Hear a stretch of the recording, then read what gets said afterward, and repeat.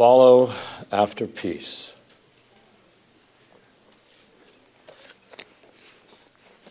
The Holy Spirit has taught us in verse 18, which we ended with last Lord's Day, serving the Lord Jesus and pleasing God by loving one another is one of the infallible proofs that God's kingdom has come down to us, and that we are God's children, and that He rules in us by His Spirit. Now, how important is love? Turn to 1 John chapter 4, verse 7. 1 John is one of those sections of Scriptures that you ought to read at least quarterly, because it puts our faith in a clear perspective, and more than any other single section of Scripture tells us what is most important and what we should be focused upon. 1 John 4:7. Beloved, let us love one another, for love is of God, and everyone that loveth is born of God and knoweth God. He that loveth not knoweth not, for God is love. Can you imagine if John had put in that verse, everyone who refrains from eating pig is born of God and knoweth God? Or everyone who refrains from drinking wine or drinketh wine knoweth God and loveth God? You see, this is not secondary issue territory. This is fundamental, one of the clear marks that we belong to God in Christ, and that His kingdom has come down to us, that we love one another. Not, we don't bite and devour one another, as Paul warned in Ephesians 5, because if we did that, how can we say that we have the love of God dwelling in us? So in a world that is swirling with chaos, swirling with schemes, swirling with hatred within the body of Christ, we must love, because Jesus Christ loved us to the end, because He washed our feet, because He gave us the new commandment.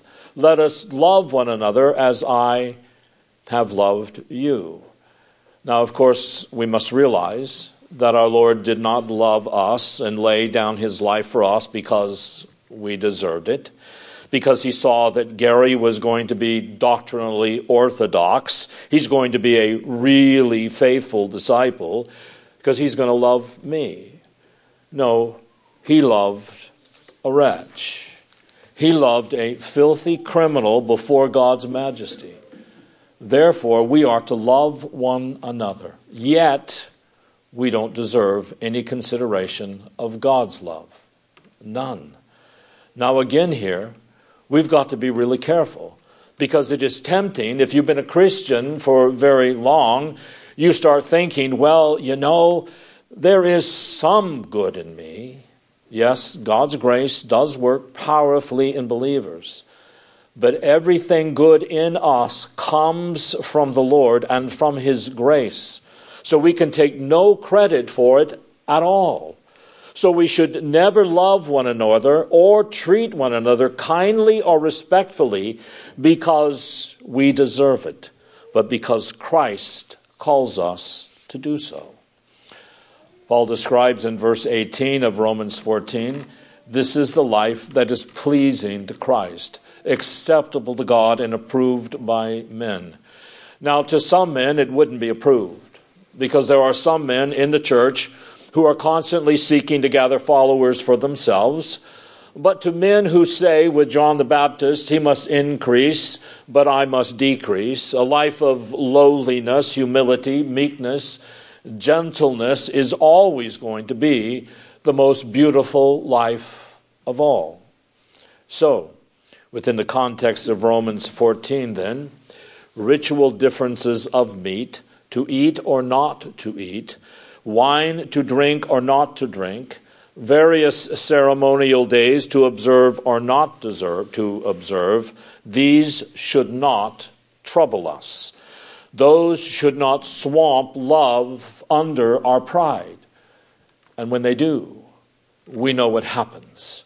Offenses are taken easily, given easily. Everything a man says or doesn't say is evaluated through the grid of prejudice and favorites.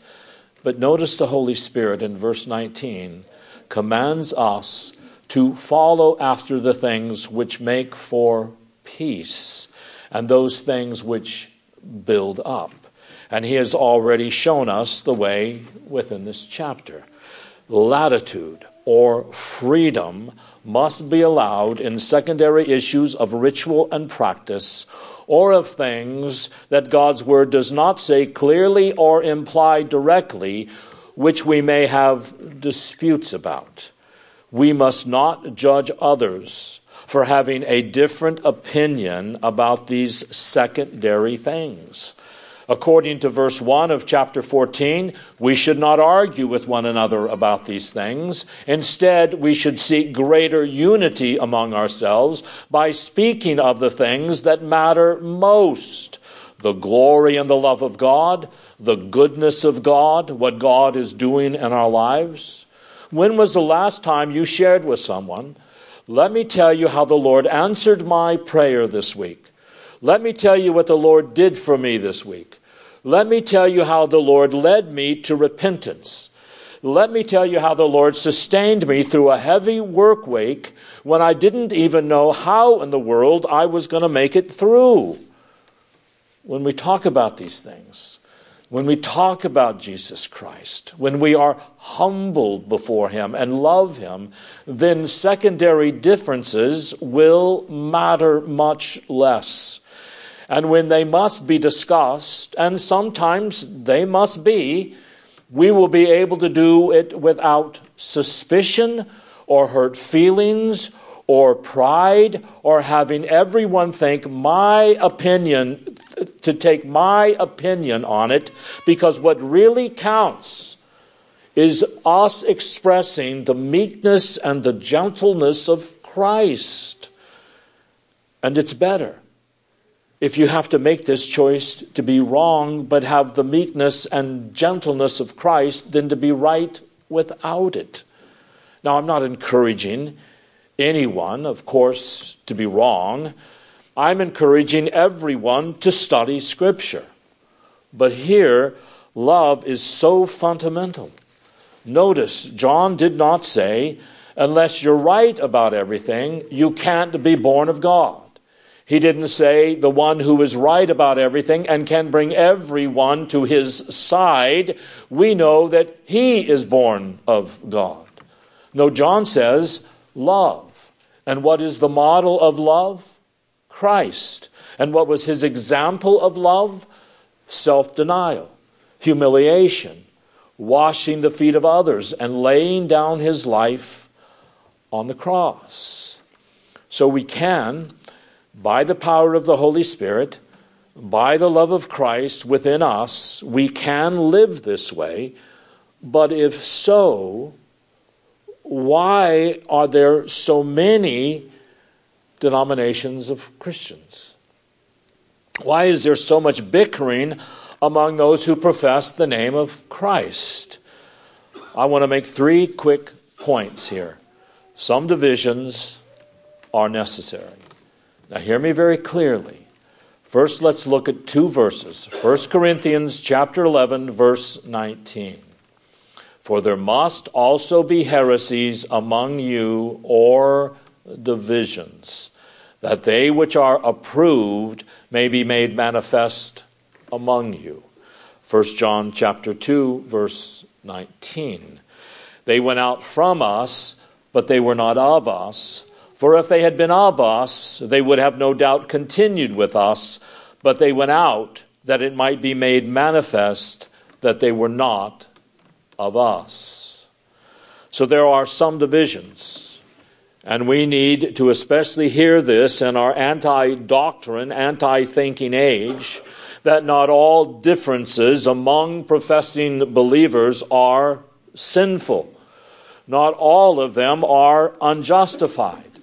If men deny that God created the world in 6 24-hour days, or if they speak of justification as being merely covenant faithfulness instead of Christ's imputed righteousness alone, if they say men can worship God however they want to, don't bother with Scripture on this point, or if they deny the believers need to obey God, or they cheapen grace and say, hey, it's okay for Christians to curse a little bit, but because that shows our liberty in Christ. And don't worry about sin. If they make grace a license to sin, then of course division is necessary. For upon these truths, the whole edifice of the Christian religion stands or falls. So many of the divisions that exist in the visible Catholic Church today are the result of the bride of Christ having to come out from among false doctrine so that the truth of God and His authority can be preserved. And in that case, coming out is actually keeping the peace. For we can't have peace unless we are submitting to God's truth. But there are other differences within the body of Christ that do not prevent us from having unity, albeit in perfect unity. And here, it's not a question about refusing to submit to God's truth, or rebels who are trying to redefine doctrine, or encouraging others to compromise with the spirit of the age, saying the zeal for winning souls must mean that God's truth at times must take a back seat, those sort of things. But there are sincere believers with whom we have a difference of understanding about God's Word, so that we can't be joined together formally, but we are one with them.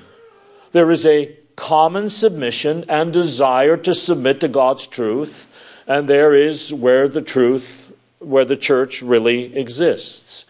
In Philippians 3:3, there is a good apostolic definition of not everything, but in a concise way, where the church is. For we are the circumcised, Paul writes to the Gentiles, the true church of God, which, three things, worship God in the Spirit, rejoice in Jesus Christ, and put no confidence in the flesh, or no works. There's God's grace, Christ alone, faith alone, and worship of God. Now what kind of differences would this be? Well, secondary aspects of worship, elements of worship, different applications of commonly held doctrines and commitment to God's law, mode of baptism, form of church government. These are regrettable, but they do not prevent us from recognizing that God's truth is there, that God's church is there, and hopefully they will recognize the same about us, and we should then endeavor to grow more in our understanding and like-mindedness with these brothers and sisters. So it is not charitable or helpful to exacerbate these differences by speaking arrogantly, refusing to seek unity in God's truth, or somehow dismissing them as being unworthy of our respect and attention. But as Paul brings us then to verses 20 and 21, there is a third category of these differences, and that is what he is dealing with here. And he says, listen, it is very possible within the body of believers that we can live with secondary differences of ritual or practice. It's not that God's truth is relative, as many will say today, or that both parties are right. It is simply that love must trump these differences. We must pursue peace by speaking peaceably with one another, by thinking the best of one another, as Peter said, covering a multitude of sins with love. Remember Peter's question. Lord, should I be magnanimous and forgive my brother 7 times if he sins against me? Thankfully, Jesus didn't say, yeah, but on that 8th one, go to war with him. He said, just keep doing it. 70 times 7.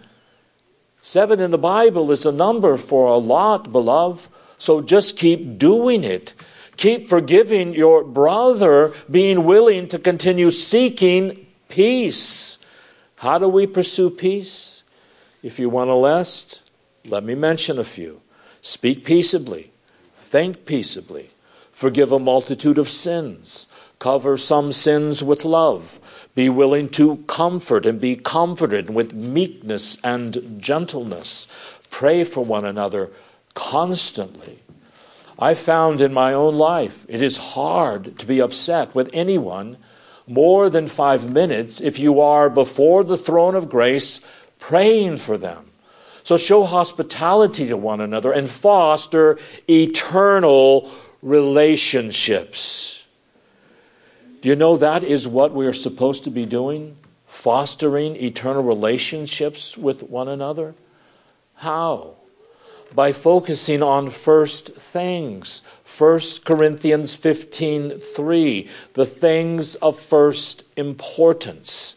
Jesus Christ crucified, raised from the dead, reigning, gifting his church and dwelling his church, calling us out of the world to be his disciples, loving one another as he loved us. Focus on these things, and unity and love and peace and joy will grow within the body. And that is why he says there at the end of verse 19, edify. That is a building word. Build up one another. What is Jesus doing right now? Matthew 16:18, I will build my church. Are you? Are we? Are we joining with him in this? No, I just come and go and I don't really speak to anyone if I can help it. That's not building up the church. That's not joining with Christ. Maybe there are other times, and we all do this, a little bit of gossip, a few snide remarks. Hey, did you hear about so-and-so? That is not what our Lord is doing. The Lord Jesus Christ is building up, he's edifying, beautifying his church.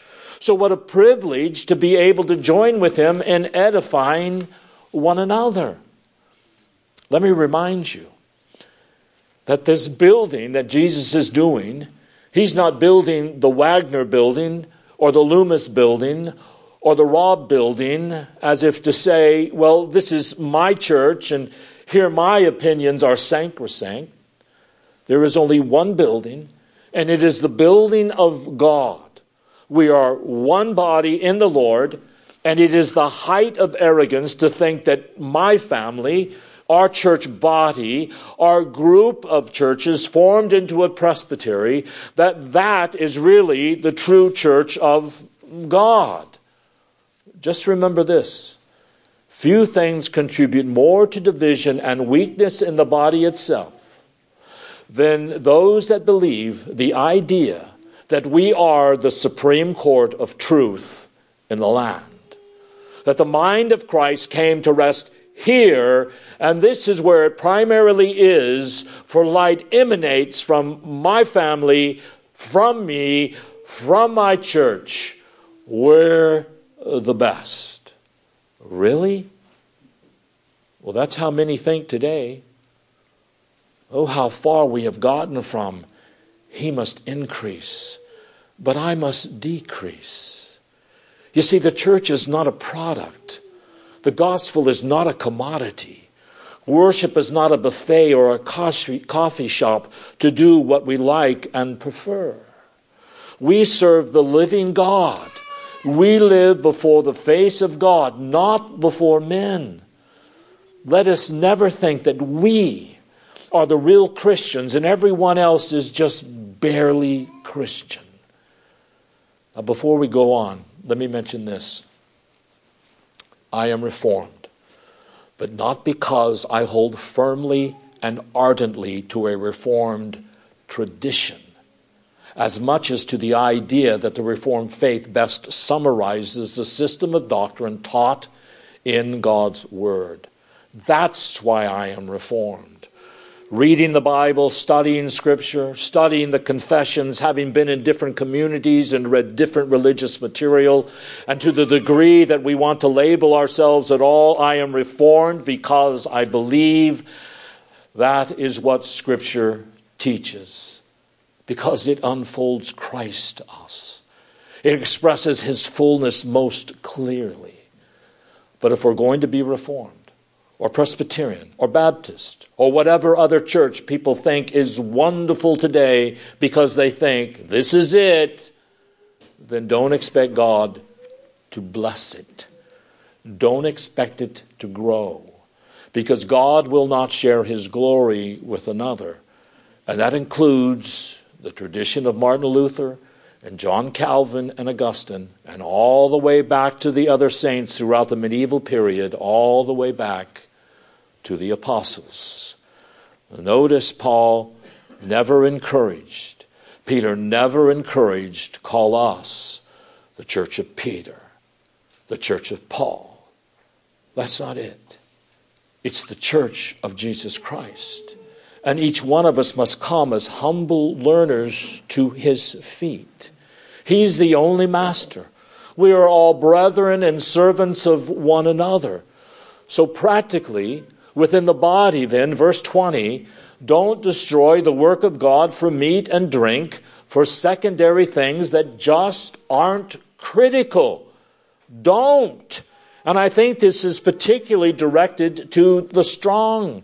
Don't use your liberty as a club to beat someone else, a weaker brother, over the head. The weaker are just as much the work of God as the stronger are.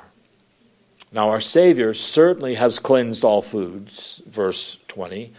All things are pure, but for a weaker brother to eat certain foods in that day, to use this context, to drink wine, he adds here, which obviously shows that it is not just a Jewish thing, because that wasn't part of the Jewish ceremony.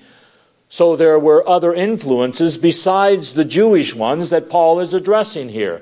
Backgrounds that people have, esoteric religious ideas that they brought with them into the New Testament church. Paul said, if a weaker brother does a certain thing, he offends his conscience. So to the strong then, this beautiful line comes down in verse 21. It's good neither to eat flesh or drink wine or do anything whereby thy brother stumbles or is offended or made weak. But we have liberty. Yes, Paul has already said this. We've studied it already. You can do these things, but within the body, love, the love of Christ, the power and the glory and the grace and the gospel, these things trump the enjoyment and exercise of our liberty. So we should be endeavoring to build up one another. Amen. Not, well, I can do this. Yeah, okay, so you can do it. But that's not the most important thing.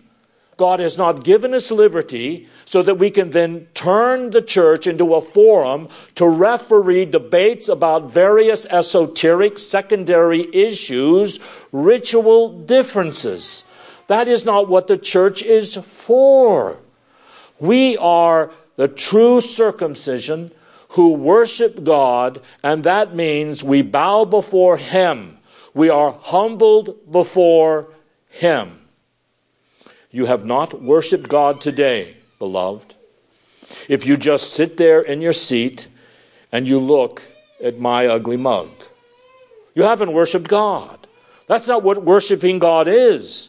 Worshiping God is when we come before Him and praise Him, and we call upon Him. We thank Him for His mercies received. We confess our sins. The eye of faith looks up and sees heaven opened up at some level, and there are the angels worshiping Him, and the spirits of just men made perfect, and God rules over all, and we bow before His majesty. So just sitting there doesn't mean we've worshiped Him. And if we don't worship Him, we are not a true church. We must come before Him and bow and love Him and adore Him.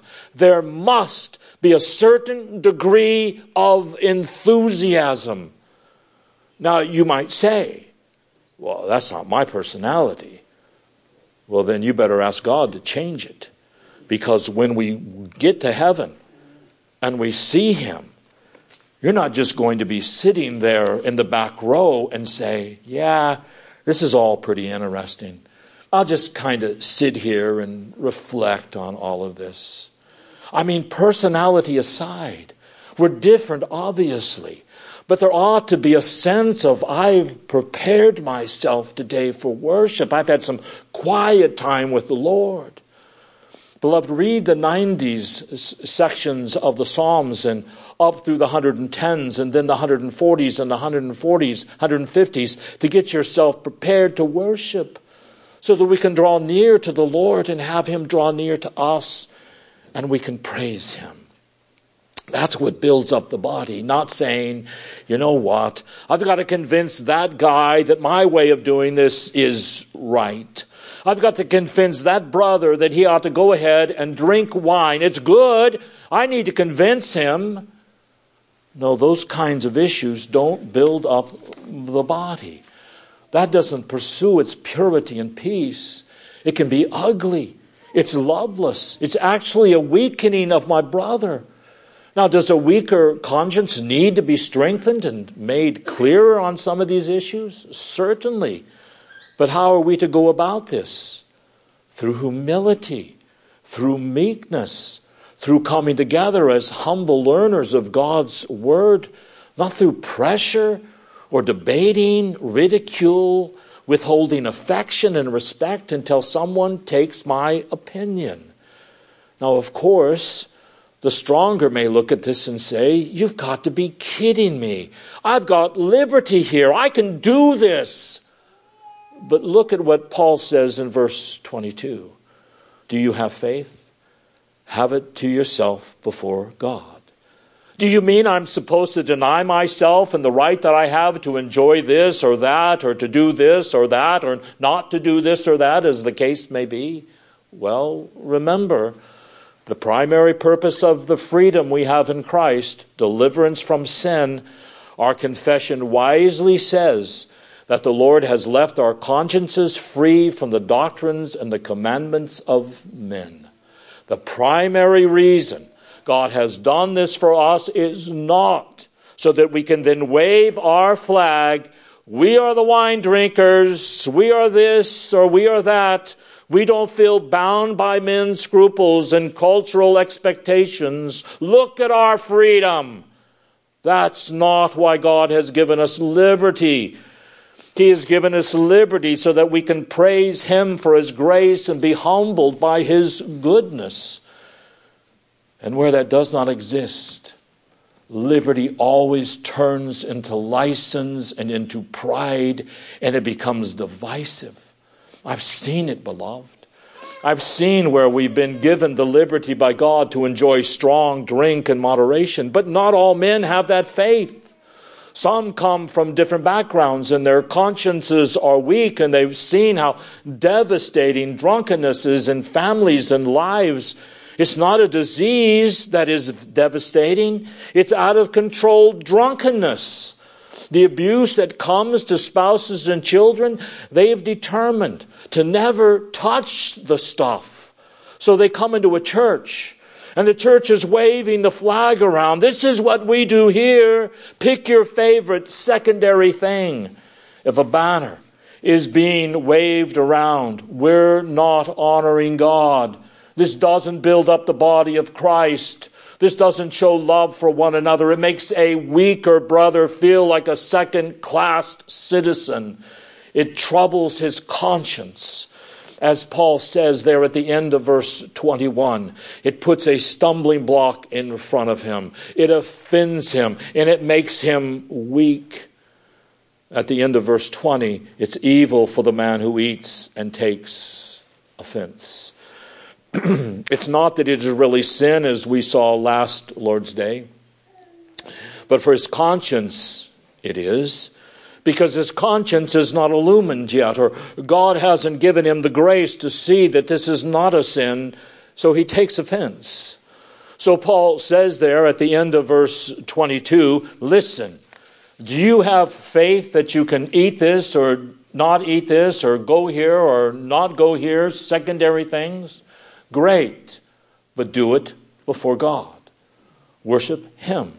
Love him for his grace to us in freeing us, because happy is he who condemneth not himself in that which he allows.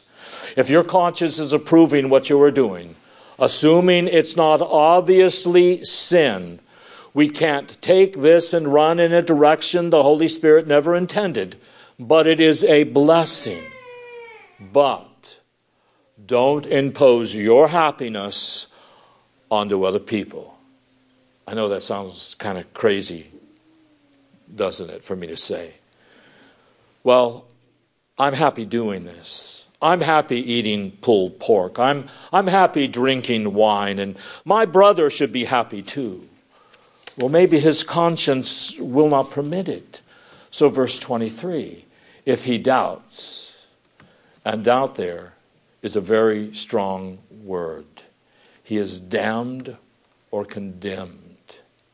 Now, this is of such importance that I want everyone to listen carefully. I will apply it contextually first and then make some broader applications. But hear what he is saying. So, if by our arguing the weaker brother into doing something that is against his conscience, if he does it, he is weakened. He has stumbled. He's damned. Now, don't think he means this eternally here.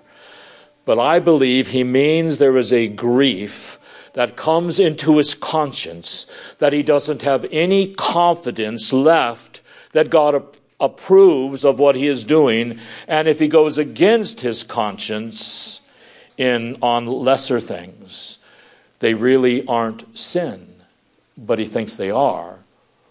What is he going to do in greater things? So if the stronger encourage the weaker to do this, we are guilty of tremendous lovelessness and harm. So to the strong, the application is, are you being arrogant in the enjoyment of your liberty? Maybe you feel like, hey, it's fine for me to do this. I don't see that Scripture teaches that this is sinful for me to do. Again, you've got to be careful. You don't have the right or private judgment, absolutely. Or maybe you feel like, no, I really feel like I should do this. And then it's not a far jump from there to say, well, I believe everyone else should do this too, even though it's not directly commanded, or as our confession says, maybe it's derived by good and necessary consequences from Scripture. We have to be careful. The strong should not argue or belittle the weak, and the weak should not judge the strong.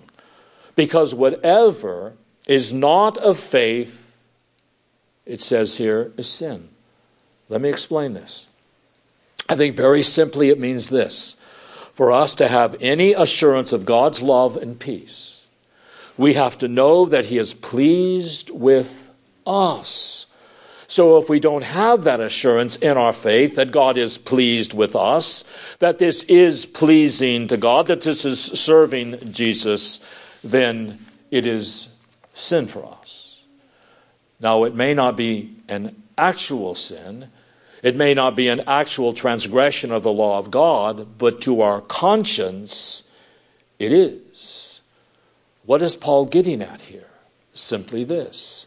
Every disciple of Jesus Christ, the passion of his life is what I am doing pleasing to the Lord? Is that your passion, beloved? Because if it's not, if we are not assured in our consciences that this is pleasing to God, we shouldn't move forward an inch. So on the one hand, this liberty thing is great. Our confession speaks highly of it. Scripture speaks highly of it. Yes, Christ has made us free. But we better be sure that the way we are using our liberty, that our conscience assures us that God is pleased with this, because that is what matters. Not that I get to do what I want to do. Do I get to live like I want to live? Do I get to drink like I want to drink, eat like I want to eat, go where I want to go, do what I want to go? That is not the issue for a disciple.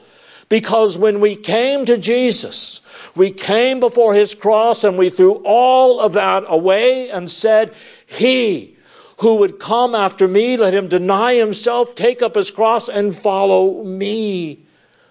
Passion must become, Lord, does this please you?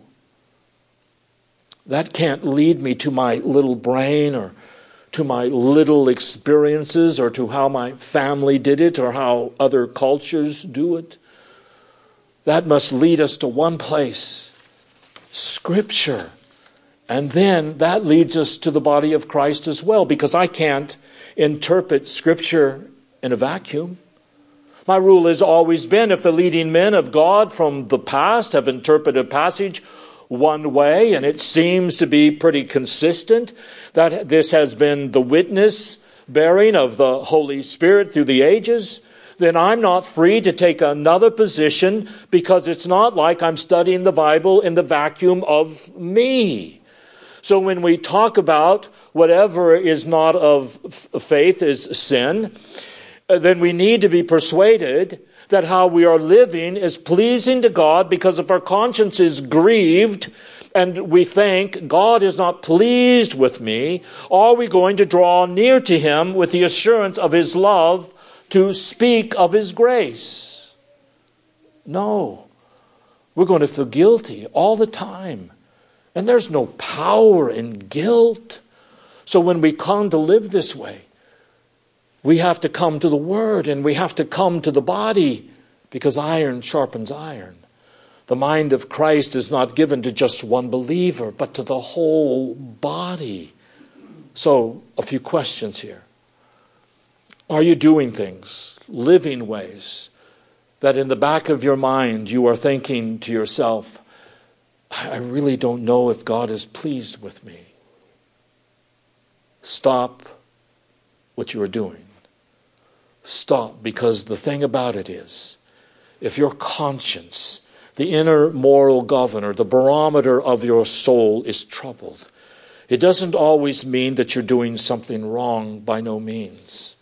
Our consciences can be ignorant in certain areas, uninformed in certain areas, but it is a good indicator that I need to get settled on this thing before God. Because the most important thing is that I am pleasing him. And without faith, it is impossible to please God. I must be persuaded that this is pleasing him, or I just can't move forward. Is it pleasing to the Lord that I watch this movie, go here with this person, date this person, marry this person, engage in this activity? I mean, we can take this and go in any direction you want to.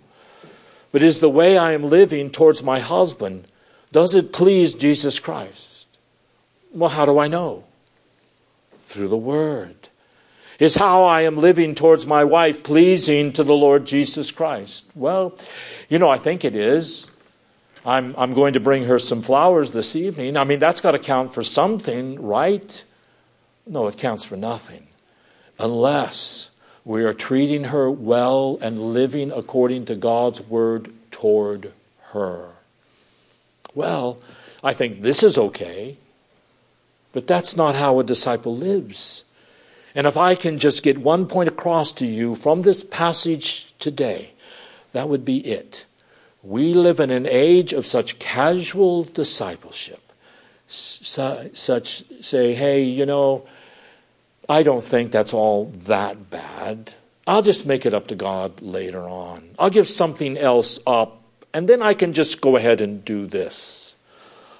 Paul comes to the end here and with this weaker and stronger motif. He's already introduced the idea of the kingdom of God in verse 17. And then he comes down to this idea of discipleship in verse 23. Whatever we do, we need to be persuaded that it is pleasing to God, that we can do it in good faith before Him. Now, that doesn't mean I can skip brushing my teeth tonight, or I have to eat 5 vegetables today because someone said that is what is pleasing to God. Paul and the Holy Spirit certainly wouldn't turn it into that kind of silliness. But when it comes to how we relate to one another in the body, that's the context here. The way we relate to one another in the body, with the way we relate to the body of Christ. Is it pleasing to God? Oh, I don't know. Oh, maybe sometimes, maybe once a month when I've been treated right. Let me ask another question. How close are you to the body of Christ? Because it would have been easier in Paul's day, with the church being very new, at least in its Gentile expansion mode, to just go and separate. I mean, we need another church on the corner anyway, right? So this is the church of the no wine drinkers. This is the church of pulled pork eaters. This is the church of the non-pulled pork eaters, and just go and set up over there, and you can do what you want to do. But Paul is laboring furiously for there to be unity within the body, even in the presence of these secondary differences of ritual and background and circumstances. So what is the goal here? What is the main passion? The body of Christ needs to be close and unified, and not be torn asunder by the things of relative insignificance. So how close are you to the body of Christ, to other believers? And I'm not talking about just the people who are in agreement with you on certain secondary issues. I'm talking about the body as a whole. Are you loving the body of Christ? Are you transparent before the body of Christ? Think about the human body. My toes don't have walls between the rest of my foot. There is a free flow of blood, nourishment between all the parts of the body. And that is the great model Scripture gives us. Are we loving? Are we serving? Is the church even in our thoughts? Paul talked about this at the end of Galatians. If I love you more, will you love me less? And he says, be it not so, because I will continue to spend and be spent for you. This is to be our attitude towards the body. I need the body. I am not complete. I'm not going to allow secondary differences to keep me from serving, loving, and being transparent. That kind of spirit within a body, that would unite and encourage a congregation, would it not? I see this especially among the ladies here. And praise God for all of you, the service, the babysitting, the things that go on behind the scenes that don't ever get put in the bulletin. It's tremendous. That needs to be throughout the body, because we are not healthy unless we are one, serving one another. Neither you nor I have the mind of Christ. I don't have all the gifts, neither do you. I don't have all of His grace, neither do you. We are strong only when we strive and we work together. Notice here how Paul never mentions the evil one, Satan. But by mentioning the kingdom of God, we should obviously think of the flip side of that, which is the kingdom of Satan, as the Shorter Catechism calls it. Are we going to let him in and let him destroy our unity with hurt feelings and suspicions and cliques over secondary issues? A second question, closely related.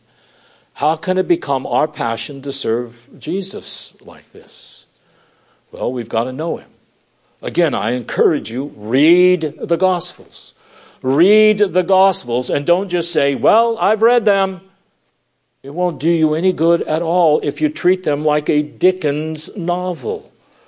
Read the Gospels and pray before you read one line. Lord, show me your glory. I want to see your loveliness, your saving power, your compassion, your omniscience, your goodness, your grace, your love. That's how we want to be as Christ's disciples. Why do you think Philip and Andrew and Peter in those early days hung on Jesus' every word?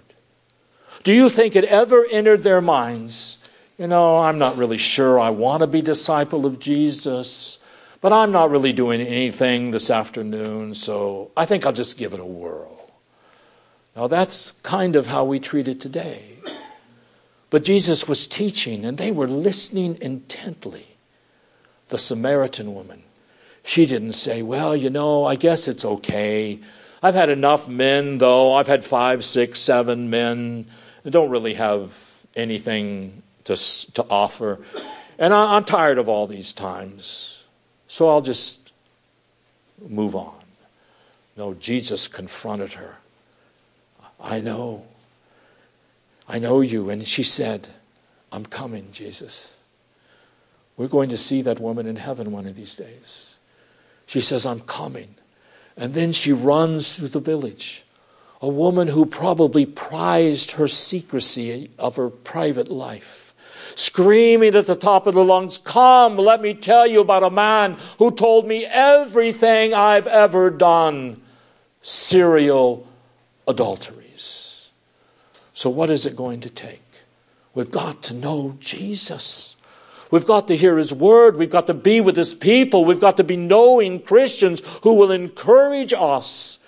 Everyone here needs a mentor. A disciple who has been a disciple longer or does it better by God's grace than you do, who will bring you along. You might say, my family's enough. No, it's not.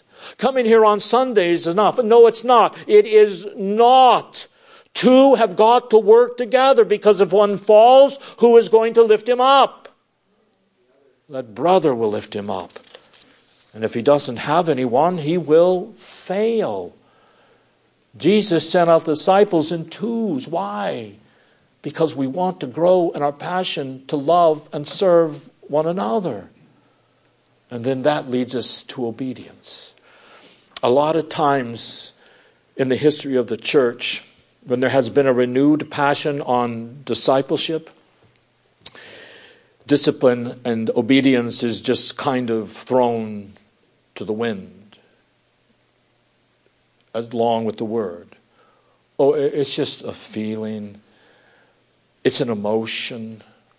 What would Jesus do? But not if you understand discipleship. Because if you want to follow him, that leads you to his word. Because that is how we know him. That's how he reveals himself by his Spirit. That's how I understand what it is to be a Christian. A third question I want us to think about today, and that is, where are we dividing or divided or being suspicious unnecessarily? Obviously, within a body, if you're not a church of the anonymous, you get to know people. So you learn they don't do things just the way I do them. They do things a bit different than I do, and they think differently on this or that, but it's not the essence of the gospel. I would never think they weren't a Christian because they did something this way and not my way.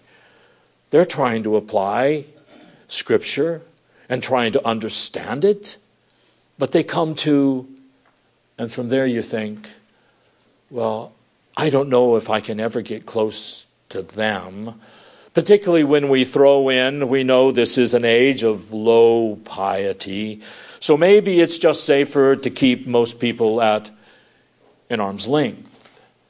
Because that way I can pursue piety on my little island instead of saying, you know what, maybe we've gotten somewhat infected with all of this stuff about lesser issues. It's not wine and what we eat anymore per se. Sometimes that does come up. It's not the observance of new moons and feast days either. That hardly ever comes up.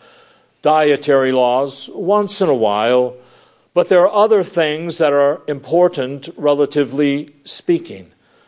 But they're not at the heart of the gospel, of the love and the discipleship among believers. So we ought not to divide over them. If anything, we ought to learn from one another so that iron can sharpen iron. So maybe part of the problem with dividing over these kinds of issues is that most of the time we are just so wedded to our own views, so infatuated, we don't even know it. Anyone who doesn't have that view or hold that secondary thing, it's like, well, they may be in the kingdom of God, but they'll be in the back row. Me and people like me will be on the front row. That is exactly the kind of thinking that potentially messes up the church. And it did in Rome. So what would Jesus say to us, to you and I here today? Would he say, I really see my love and my joy and my peace and my humility and my meekness and my gentleness in this body that calls itself Reformed Heritage Church? Is that what he would say? I pray he would. I see it, but I'm not the judge. I'm not here to judge any of you on these matters. It is before our Master that we will stand or fall, but that should be our desire. I want to see the love of Christ. I have heard some judgmentalism just time to time here. But Christ says, I want to see service. I want to see humility. I want to see you, said Jesus, washing one another's feet. But what if they hold to a really bad opinion about something?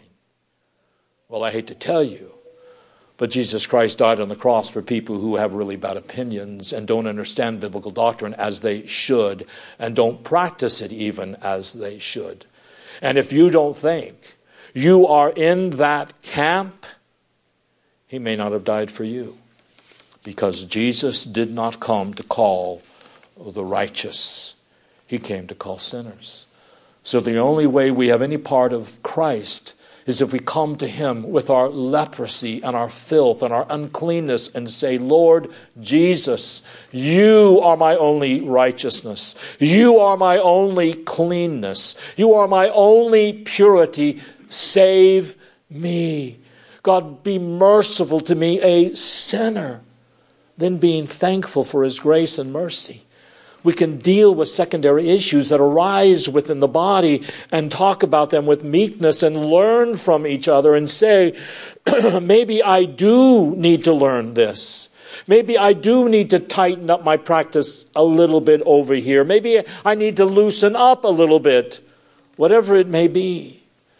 But it's okay because it's not about me. It's not about you. It's not about a particular group or any organization. It's about whoever will come after me. Let him deny himself and take up his cross and follow me. For me to live is Christ. So I want to serve him. Please, God, live acceptably towards men with humility, with righteousness, peace, and joy in the Holy Ghost. And saying with John over and over and over again, he must increase, but I must decrease. Amen. Let us pray. Father, we thank you for your word. And we pray that you would teach us and encourage us and humble us. Make us your disciples, particularly in this age of pride and arrogance and bitterness. Make us lovers of Jesus, to be thankful, to listen to one another, to feel our need for one another, to draw nearer to one another, to learn from one another, to freely confess that if I have an opinion, it doesn't mean it's right. Give us the meekness and gentleness that is in you. Thank you for your gospel truths, for your death and resurrection, and for the power to live lives that are pleasing to you. For Christ's sake, amen.